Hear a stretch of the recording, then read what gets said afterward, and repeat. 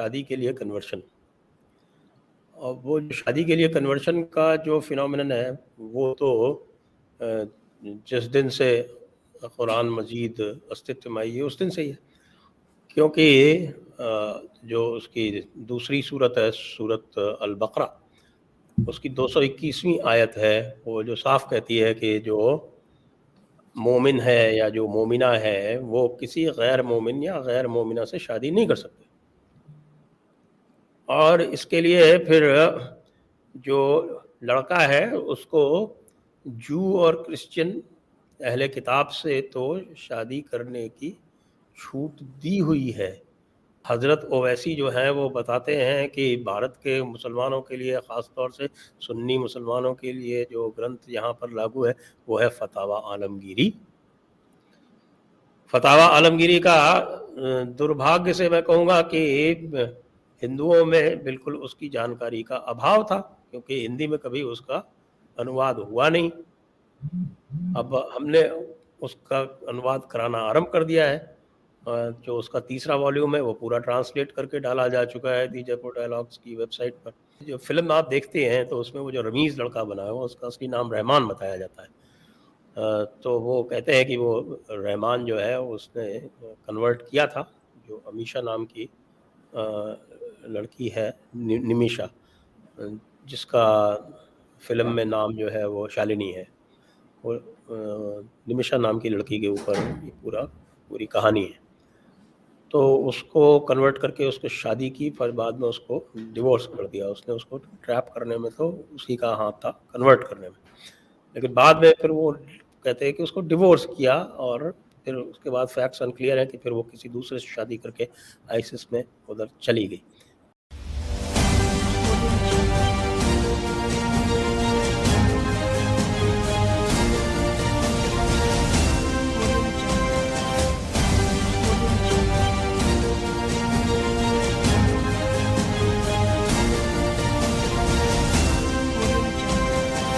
नमस्कार दोस्तों, मैं हूं आपके साथ अंबर जैदी। स्वागत है आप सबका हमारे आज के खास कार्यक्रम इट्स डिबेटेबल में। और आज हमारे साथ बहुत ही खास मेहमान मौजूद हैं, संजय दीक्षित जी, जिनको आप जयपुर डायलॉग पे देखते रहते हैं, सुनते रहते हैं, बहुत अच्छा काम करते हैं और आज हमारे शो पर भी आए हैं। बहुत बहुत स्वागत है आपका संजय जी, एक बार फिर से आपका बहुत बहुत धन्यवाद सभी को। नमस्कार संजय जी। पिछले कुछ दिनों से हमारे देश में एक फिल्म जो कि रिलीज हुई, द केरला स्टोरी, उसको लेकर काफी चर्चा बनी हुई है। और जिस मुद्दे पर ये मूवी आधारित है, आज मैं उसके अराउंड आपसे कुछ सवाल करना चाहती हूँ। तो पहला सवाल मेरा यही है कि जो हम सब जानते हैं कि जो केरल में लव जिहाद की घटनाएं होती हैं, उसके बारे में अक्सर टीवी डिबेट्स में और मीडिया में इस तरह की चर्चा होती रहती है। लेकिन मैं आपसे ये जानना चाहती हूँ कि जो लव जिहाद है वो ऑर्गेनाइज्ड इस इतने ऑर्गेनाइज्ड वे में कब से होने लगा, कब से हो रहा है, जिसके तहत जो नॉन मुस्लिम लड़कियां हैं उनको कन्वर्ट करके आईएसआई में सेक्स स्लेवरी के लिए भेजा जाता है? देखिए, इसके दो पहलू हैं। एक तो जो बेसिक चीज़ है कि शादी के लिए कन्वर्शन, और वो जो शादी के लिए कन्वर्शन का जो फिनोमेनन है वो तो जिस दिन से कुरान मजीद अस्तित्व में आई है उस दिन से ही है, क्योंकि जो उसकी दूसरी सूरत है, सूरत अल बकरा, उसकी 221वीं आयत है, वो जो साफ कहती है कि जो मोमिन है या जो मोमिना है वो किसी गैर मोमिन या गैर मोमिना से शादी नहीं कर सकते। और इसके लिए फिर जो लड़का है उसको जू और क्रिश्चियन अहले किताब से तो शादी करने की छूट दी हुई है, लेकिन जो मुशरिकीन हैं यानी जो मूर्ति पूजक हैं उनके साथ तो कतई नहीं कर सकते बिना कन्वर्ट किए। तो ये तो जो बेसिक फंडामेंटल है उसमें ये बिल्ट इन है। ये जिसको हम कहें कि जो सॉफ्टवेयर है वो सॉफ्टवेयर ये डिक्टेट करता है कि जिस किसी को यदि मान लीजिए किसी और से शादी करनी है गैर मुसलमान से, उसको उसे कन्वर्ट करना है। ये तो हुआ एक फंडामेंटल पॉइंट। और जो दूसरा फंडामेंटल पॉइंट है वो ये है कि साहब के जिहाद का इस्लाम में बहुत ऊंचा मुकाम है, ये भी आप भी जानती हैं, बहुत ऊंचा मुकाम है। और ये भी कुरान में लिखा हुआ है कि भाई जो जिहादी है, जो जिहाद करने वाला, जो मुजाहिद है, वो उसका सबसे ऊंचा मुकाम है और वो सबसे पहले उसका जन्नत में मुकाम उसका रिजर्व्ड है, उसकी सीट गारंटेड है वहाँ पे। तो जो मुजाहिद है, जो गाजी है, जो शहीद है, ये सब के सब जो है वो प्रिविलेज्ड लोग हैं। और उसमें से ये भी है कि जिहाद क्या है वो अलग अलग जगहों पर लिखा हुआ है, लेकिन जैसा हज़रत ओवैसी जो हैं वो बताते हैं कि भारत के मुसलमानों के लिए, ख़ास तौर से सुन्नी मुसलमानों के लिए जो ग्रंथ यहाँ पर लागू है वो है फतावा आलमगीरी। फतावा आलमगीरी का दुर्भाग्य से मैं कहूँगा कि हिंदुओं में बिल्कुल उसकी जानकारी का अभाव था, क्योंकि हिंदी में कभी उसका अनुवाद हुआ नहीं। अब हमने उसका अनुवाद कराना आरंभ कर दिया है। जो उसका तीसरा वॉल्यूम है वो पूरा ट्रांसलेट करके डाला जा चुका है दी जयपुर डायलॉग्स की वेबसाइट पर, पोर्टल पर। और जो दूसरा वॉल्यूम है उसकी भी एक किताब जो है वहाँ डाल दी गई है। इसमें 73 किताबें हैं, 72 हुरें होती हैं, इसमें 73 किताबें हैं। और 73 किताबों में से लगभग 11 किताबें हमने ट्रांसलेट करके डाल दी और बाकी काम चल रहा है। लंबा काम है, क्योंकि 73 किताबों का समझ लीजिए कि लगभग कोई 15,000 20,000 पेज हैं, उनका ट्रांसलेशन करना, और वो भी ऐसे व्यक्ति से कराना जिसको अरबी भी आती हो, फारसी भी आती हो, उर्दू भी आती हो, हिंदी भी आती हो। तो आप भी समझ रही होंगी कि ऐसे व्यक्ति जो है बड़े दुर्लभ हैं। उसमें जिहाद की परिभाषा साफ साफ लिखी हुई है कि जिहाद जो है वो दीन की ओर बुलाने और फिर उससे इनकार करने वाले से जंग करने को कहते हैं। तो ये जो दावत है, दावत दीन, ये जिहाद का पहला पार्ट है। तो ये यही करते हैं, ये दावत दीन देते हैं और दीन दे के उसको कन्वर्ट करते हैं। तो वो उससे जो है वो मुजाहिद बन जाते हैं। मुजाहिद बन के फिर वो अपना मुकाम मुकम्मल करते हैं जन्नत में। और ये भी चूँकि इस्लाम में ये बिल्कुल लिखा हुआ है कि साहब की जो ज़िंदगी है वो तो आखिरत के बाद ही होती है, आफ्टर लाइफ। तो सब ये आफ्टर लाइफ के पीछे लगे हुए हैं और इस लाइफ में जो है वो अपनी ऐसी तैसी कराते रहते हैं, दूसरों की ऐसी तैसी करते रहते हैं। तो ये तो है इसके बेसिक्स। अब ये आईसिस के लिए काम कब शुरू हुआ, ये तो फैक्चुअल है। तो आईसिस तो खुद भी जो है वो, आप ये समझिए कि इराक़ के ख़त्म होने के बाद इराक़ वॉर जो क्रिएट किया यूएस ने और वेस्ट ने, तो उस इराक़ वार वो भी एक झूठा नैरेटिव करके किया गया था, ये तो सब जानते हैं। तो उसका जो बाई प्रोडक्ट है वो आईसिस हुआ, क्योंकि जब तक सद्दाम हुसैन था तो उसकी पूरी आयरन ग्रिप थी उस आपके इसके ऊपर, इराक़ के ऊपर। तो जब इन्होंने सद्दाम हुसैन को ख़त्म किया तो 2005 और 6 के आसपास फिर वहाँ पर एक वैक्यूम क्रिएट हुआ। उस वैक्यूम वहाँ पर क्रिएट हुआ तो वहाँ पर फिर जो उस वैक्यूम में जो पनपना शुरू हुए, तो ये इसी प्रकार के जो इदारे थे उनमें से एक आईसिस था, वो पनपना शुरू हुआ। यूएस ने इस तरह के लोगों को ख़तर के साथ मिलके बहुत इनकरेज वैसे भी कर रखा था। वो जो है वो बहुत समय से सीरिया में आपके बशीर अल असद को भी उसको निकालना चाहते थे। तो आप ये देखिए कि फिर उन्होंने वहाँ पर कलर रेवोल्यूशन कराया सीरिया में, तो वहाँ पर वैक्यूम क्रिएट हुआ। दोनों इलाके आपस में मिले हुए हैं। ये पुराना जो शाम का इलाका हुआ करता है जिसको बाइब्लिकल टाइम पे जिसको हम कह सकते हैं जूडिया था, बाद में लेवां बना, और ये वही इलाके हैं जिस वक्त यहाँ पर कोई वैदिक सिविलाइजेशन होती थी, हिटाइट्स और मितानीज की। हिटाइट्स एनाटोलिया में थे और ये शाम में यहाँ पर मितानी हुआ करते थे। अब उसी को लेवां कहा गया बाद में। तो ये जो लेवां का शाम का इलाका है, यहीं पर ये आइसिस जो है ये इसने अपनी जड़ें इस वैक्यूम में जमाई। और जब इसने अपनी जी जड़ें जमाई तो इसने जो अपना एक्सपेंशन शुरू किया, और ये जो इन्होंने जो अपने मुजाहिदीन पैदा किए, तो उन मुजाहिदीन के लिए उनको लड़कियां चाहिए थी, तो उसके लिए उन्होंने एक तरफ यजीदियों पर हमला किया, वहाँ से सेक्स स्लेव बनाए। सेक्स स्लेवरी जो है वो इस्लाम में परमिटेड है, आप इस्लामिक थियोलॉजी जानती हैं तो ये जानती ही होगी। और बाकी जो है उन्होंने दूसरी जगहों से भी इंपोर्ट करने शुरू किए। उसी में से एक मॉड्यूल यहाँ केरला में बनाया गया, जो कि इस फिल्म में भी सामने आता है कि एक आइसिस का मॉड्यूल वहाँ था, और उस आइसिस के मॉड्यूल के माध्यम से जिस प्रकार से जो उसकी जो मेथडोलॉजी थी वो इस फिल्म में दिखाई गई है। जी जी। अच्छा संजय जी, अक्सर ये सवाल सामने आता है और अक्सर लोग ये सवाल पूछते भी हैं कि आखिर किस तरह से जो एजुकेटेड नॉन मुस्लिम गर्ल्स हैं, वो ना सिर्फ इस्लाम में कन्वर्ट हो जाती हैं, बट इस हद तक ब्रेन वॉश्ड हो जाती हैं कि वो ये बिलीव करने लग जाती हैं कि आईएसआई में जो सेक्स स्लेवरी है, वो करना एक बहुत अच्छा और बहुत पायज़ काम है। वो तो देखिए एक अज्ञानता से होता है। जैसे हिंदू धर्म में कहा गया है कि साहब की विवेक युक्त बुद्धि की आवश्यकता होती है। अब बुद्धि के भी दो प्रकार बताए गए हैं। तो एक तो बुद्धि जो है वो आसुरी बुद्धि होती है, बल्कि वैसे तो तीन प्रकार बताए गए हैं, लेकिन मुख्य रूप से एक आसुरिक बुद्धि होती है और एक हम कह सकते हैं कि एक सुबुद्धि होती है।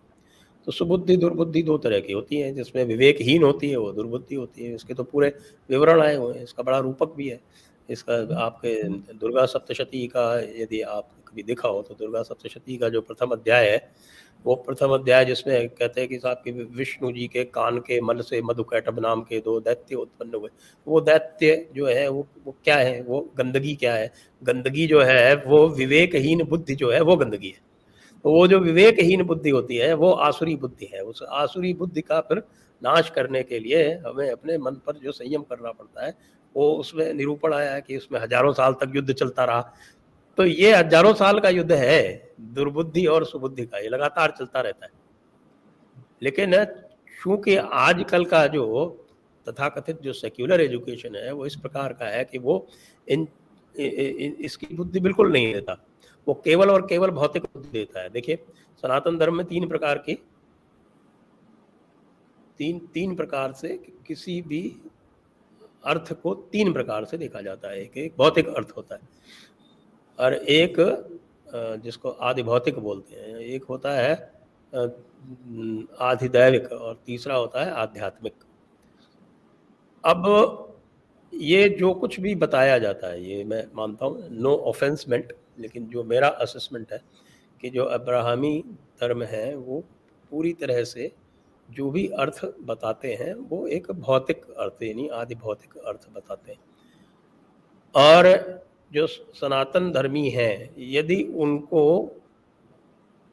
विवेक रूपी विवेकपूर्ण बुद्धि नहीं दी गई है, और इस सेक्युलर एजुकेशन में वो भी उसी भौतिक इंटरप्रिटेशन के ही शिकार हैं, तो उनको ब्रेन वॉश करना आसान हो जाता है। जबकि जो सनातन धर्म के जो मूल तत्व हैं वो इतने गहरे हैं कि यदि उनकी समझ आपको हो तो आप इस तरह की बातें आपसे कोई करे तो आप फिर उसको हंसी में उड़ा देंगे। लेकिन हमारे माता पिता भी जो हैं विशेषकर, क्योंकि सनातन धर्म में तो ये है नहीं कि आपको एक ही ज़िंदगी मिली है। एक ये भी है, वन लाइफ सिंड्रोम जो है, ये एक आप कह सकते हैं कि ये एक बड़ी बीमारी भी है एक तरह से, और एक बड़ी स्ट्रेंथ भी हो जाती है कई बार वन लाइफ सिंड्रोम है कि भाई जो कुछ भी हमें अचीव करना है वो हमें इसी लाइफ में करना है। तो उसमें एक अर्जेंसी भी आ जाती है, और एक बहुत आसान हो जाता है लोगों को डरा पाना। और जब मेनी लाइफ सिंड्रोम में ये होता है कि व्यक्ति जो है वो कैजुअल हो जाता है, अरे भाई ठीक है इस जन्म में नहीं तो अगले जन्म में कर लेंगे, ये इस तरह की एक धारणा आ जाती है। तो उनको एक तरह से मैं कहूँ कि इसको आप नेग्लिजेंस कह लें, तो नेग्लिजेंस जो है वो आजकल के पेरेंट्स में बहुत हो गई है, क्योंकि वो थोड़ा सा अपनी जड़ों से कटे। जबकि केरल में ये बहुत, जिसको हम कहें, जिसको हम रूटेडनेस बहुत अधिक थी। लेकिन वहाँ पर एक तो कम्युनिस्ट वहाँ पर जाकर हावी हो गए, जी। और कम्युनिस्टों का जो एक जिसको हम कहें कि एक विशेष प्रयोजन होता है कम्युनिस्टों का, कि उनको जो है वो फैमिली वैल्यूज़ ख़त्म करनी है, उनको जितनी भी रूटेडनेस है वो ख़त्म करनी है, क्योंकि उनका जो अल्टीमेट ऑब्जेक्टिव ये है कि इंडिविजुअल और स्टेट में डायरेक्ट रिश्ता हो। क्योंकि इंडिविजुअल स्टेट में डायरेक्ट रिश्ता होता है तो उनको इंडिविजुअल को मेंटली कंट्रोल करना आसान हो जाता है। यदि बीच में फैमिली होती है, बीच में सोसाइटी होती है, तो फिर इंडिविजुअल के लिए वो अलग से एंकर्स होते हैं, उनके सहारे वो अपना जीवन चला सकता है और एक अलग से एक फुलफिलमेंट पा सकता है। तो ये कम्युनिस्ट जो हैं उनको लगातार साइडलाइन करने का प्रयास करते रहते हैं। और इस कम्युनिस्ट विचारधारा के कारण भी केरल जो है वो, मुझे ऐसा लगता है कि ये एक बहुत ही फर्टाइल ग्राउंड बन गया। तो ये 2-3 चीज़ें जो हैं मिलके ये ऐसा एक कॉम्बिनेशन बना, जिसके कारण आप देख रहे हैं कि यहाँ पर ही ये आईसिस का प्रोपेगेंडा और लव जिहाद के माध्यम से लड़कियों का रिक्रूटमेंट करके और उनको आईसिस में भेजा जाना, ये संभव हो पाया। जी। अच्छा संजय जी, फ़िल्म के साथ एक और कंट्रोवर्सी जुड़ी रही, जिसमें फ़िल्म में के ट्रेलर में दिखाया गया था कि आईएसआई में 32,000 लड़कियों को भेजा गया भारत से। तो मैं आपसे ये जानना चाहती हूँ कि जो फ़िल्म में दिखाया गया है, क्या वाक़ई में संख्या उतनी ही है? क्योंकि टीवी डिबेट्स की बात करें, मीडिया में या चारों तरफ ये बड़ी इस पे चर्चा रही है कि नहीं, यहाँ तो सिर्फ़ 3 लड़कियों की बात है, ऐसा कुछ भी नहीं है। आप इस पे क्या कहते हैं? तो वो तो मैंने जब जिस दिन पहली बार ये बात हुई थी तो जब तक ये डिटेल्स नहीं भी आए थे तभी मैंने कह दिया था एक ये आरज़ू काज़मी के शो में कि ये 32,000 की संख्या तो गलत है। क्योंकि संख्या तो दी हुई है ना, वहाँ पे तो एनआईए का इन्वेस्टिगेशन हुआ है, वो संख्याएँ जो हैं वो उपलब्ध हैं और वो 100 के आस-पास हैं, और उनमें कितनी लड़कियाँ हैं वो भी दिख रहा है। ये जो 32,000 की संख्या जो बता रहे हैं, ये वो बता रहे हैं कि ये पिछले 20-30 साल में कितने कन्वर्शन्स हुए हैं लड़कियों के, ये उस हिसाब जी। से बताई जा रही हैं, हुँ। और उसको इसके साथ में मिक्स कर दिया गया है। आईसिस में निश्चित रूप से कई 100 के आस-पास व्यक्ति गए हैं यहाँ से। कुछ लोग 117 बताते हैं, कुछ लोग 83 बताते हैं, संभवतः इसके कहीं बीच में होगा, तो 100 की एक हम बॉल पार्क फिगर ले सकते हैं। लेकिन 100 लोग भी एक स्टेट से जाना, ये तो बड़ी गंभीर बात है। जबकि हम बिल्कुल। जानते हैं कि केरल के बाहर कोई इक्के-दुक्के ही लोग गए हैं। एक किस्सा शायद महाराष्ट्र का है, और उसके अतिरिक्त तो मुझे ध्यान नहीं आता कि कोई और भी किस्सा हो। तो एक स्टेट से और उसके विशेषकर एक क्षेत्र से इतने अधिक लोग जाना, ये बहुत गंभीर मामला है। जी। अच्छा संजय जी, जब हम इन घटनाओं की बात करते हैं तो एक सवाल ये एक और निकल के आता है कि जो इस तरह का काम कर रहे हैं, 100 की भी बात कर लेते हैं, या ओवरऑल जो मास कन्वर्जन रहा लड़कियों का काफ़ी 1 दशक से ज़्यादा से केरला में रहा है, और जो भारत में इनफैक्ट कोर्ट में भी केसेस चले हैं। तो इसको लेकर कितने ऐसे अपराधी हैं जिनको सरकार ने सज़ा दी है? कुछ लोगों का या कुछ रिपोर्ट्स इस तरह की भी हैं कि अभी भी कुछ इस तरह के लोग केरला में घूम रहे हैं फ्रीली। जी हाँ, वो आया है, जो जो फ़िल्म आप देखते हैं तो उसमें वो जो रमीज़ लड़का बना है, वो उसका असली नाम रहमान बताया जाता है। तो वो कहते हैं कि वो रहमान जो है उसने कन्वर्ट किया था, जो अमीशा नाम की लड़की है, निमिषा, जिसका फ़िल्म में नाम जो है वो शालिनी है। वो निमिषा नाम की लड़की के ऊपर ये पूरी कहानी है। तो उसको कन्वर्ट करके उसको शादी की, फिर बाद में उसको डिवोर्स कर दिया उसने। उसको ट्रैप करने में तो उसी का हाथ था, कन्वर्ट करने में, लेकिन बाद में फिर वो कहते हैं कि उसको डिवोर्स किया, और फिर उसके बाद फैक्ट्स अनक्लियर है कि फिर वो किसी दूसरे से शादी करके आईसिस में उधर चली गई, और जेल से भी उसके वीडियो इत्यादि आए हैं। तो वो व्यक्ति तो बताते हैं कि वो he is quite well to do, कोई अपनी पिज्ज़ा चेन रन कर रहा है। और जो दूसरा था अब्दुल, जिसने वो दूसरी लड़की जो इसका नाम गीतांजलि है फिल्म में, उसको फंसाया था, वो कहीं दुबई में मज़े कर रहा है। लेकिन वो जो लड़की थी फिल्म में जो आसिफा बनी है, उसका नाम यास्मीन है, वो उसने कोई 15 लड़कियों को ट्रैप किया बताया, कुल 15, और उसमें मुस्लिम लड़कियां भी हैं। कुल 15 लोगों को ट्रैप करके और उनको आईसिस में भेजा था। उसको एनआईए ने चार्जशीट किया और उसको 7 साल की सज़ा हुई है, और वो अभी सज़ा काट रही है। ये तथ्य हमारे पास हैं। लेकिन जिन लोगों ने इस तरह से किया, उनको बिल्कुल किसी भी तरह से छोड़ा नहीं जाना चाहिए, और जैसे भी हो उनको लेकर और इसमें सज़ा दी जानी चाहिए। मुझे लगता है कि एक जो अल्ट्रा लिबरल जो एटीट्यूड था हमारे सुप्रीम कोर्ट इत्यादि का, जैसे वो हादिया केस था, वो पूरी तरह से यही जो आपका ये जो सलफ़ी सेंटर है, देखिए अभी मैंने प्रतीश विश्वनाथ जी से इंटरव्यू किया था, वो इस पूरे लव जिहाद के मामलों में वहाँ पर एक्टिविस्ट्स हैं, और उन्होंने कई सारे तथ्य बताए। यहाँ पर 2 तो बहुत 100 साल से पुराने कोई सेंटर चलते हैं, जो कि यहाँ के बेसिक मालाबार मुस्लिम्स हैं वो चलाते हैं, लेकिन बाद में एक ये सलफ़ी सेंटर बना जो इलीगल है, और ये जो केसेस जो हैं वो सारे इस सलफ़ी सेंटर्स के हैं। जो सलफ़ी सेंटर बना, जो सत्य सारणी करके जिसका नाम है, और ये उसके केस है, वो पूरी तरह से इलीगल है। और पीएफआई का था, वो पीएफआई पे चूँकि बैन हो गया है, बहुत सारे लोग उसके अरेस्ट भी हो गए। तो हो सकता है कि इसी के बहाने और कुछ तथ्य और सामने आए, क्योंकि उन लोगों से जब इंटरोगेशन इत्यादि होगा तो मुझे लगता है और भी तथ्य सामने आएंगे। जी।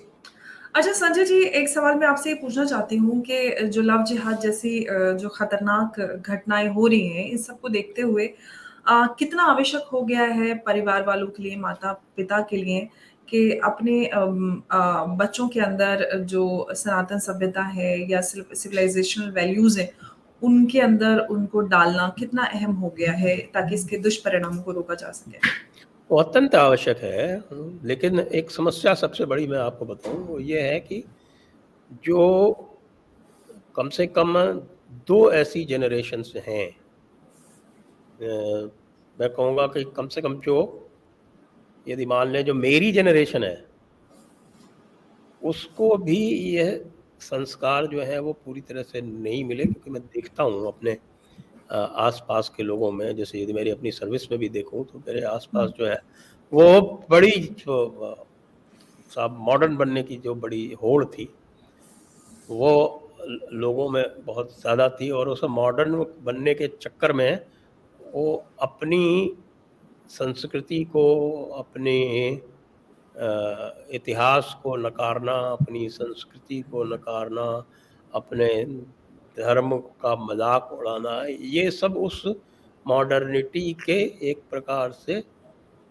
सिम्टम्स थे कि साहब कि हम मॉडर्न तब कहलाएंगे जब हम ऐसा करेंगे। ये पूरी तरह से एक वेस्टर्न मेंटल एनस्लेवमेंट था, और ये western mental enslavement western education को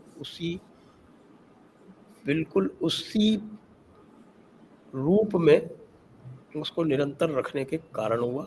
और नेहरू ने इसको कैप्चर करा दिया, लेफ्टिस्ट के हाथ में, इस्लामिस्ट के हाथ में दे दिया पूरा एजुकेशन।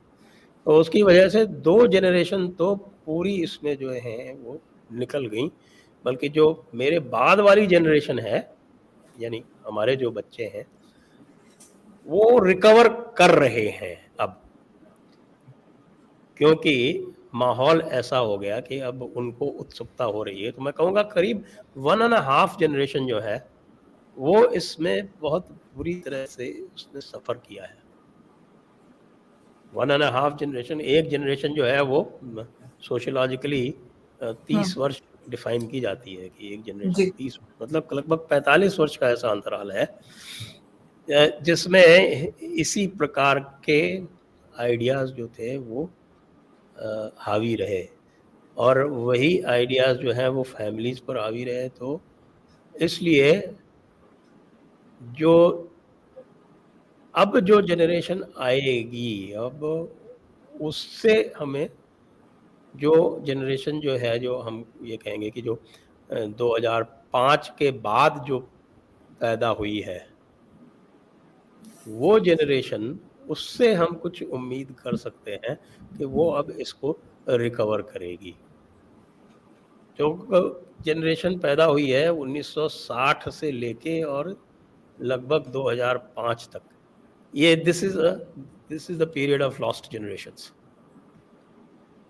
तो ये बहुत बड़ा अंतराल होता है, लेकिन फिर भी मैं कहूँगा कि 45 वर्ष में ही यदि ये रिवर्स होना आरंभ हुआ है तो even that will be a gain, क्योंकि मुझे अपने माता पिता और उनके समकक्ष लोगों में ये डीरेसिनेशन नहीं दिखता,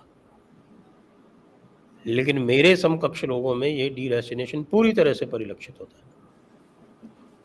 तो यदि मेरे माता पिता में नहीं था, ये मेरे माता पिता और उनके समकक्ष जो भी थे उनमें नहीं था, और अगली जनरेशन में आ गया, तो फिर यही कहेंगे कि भाई ये इसी एजुकेशन का परिणाम है। इसलिए माता पिता को भी बच्चों का एजुकेशन स्कूल्स में क्या हो रहा है उसके ऊपर बहुत ही निकट दृष्टि रखनी आवश्यक है। जी जी। अच्छा संजय जी, एक सवाल मेरा आपसे है, ये अंतिम प्रश्न है। सवाल ये मैं जानना चाहती हूँ कि केंद्र सरकार की बात करें या फिर केरला सरकार की, उन्होंने किस तरह के स्टेप्स उठाए हैं ताकि लड़कियों को आईएसआई में जाने से रोका जा सके? कुछ अगर आप इसके बारे में बता पाएँ तो।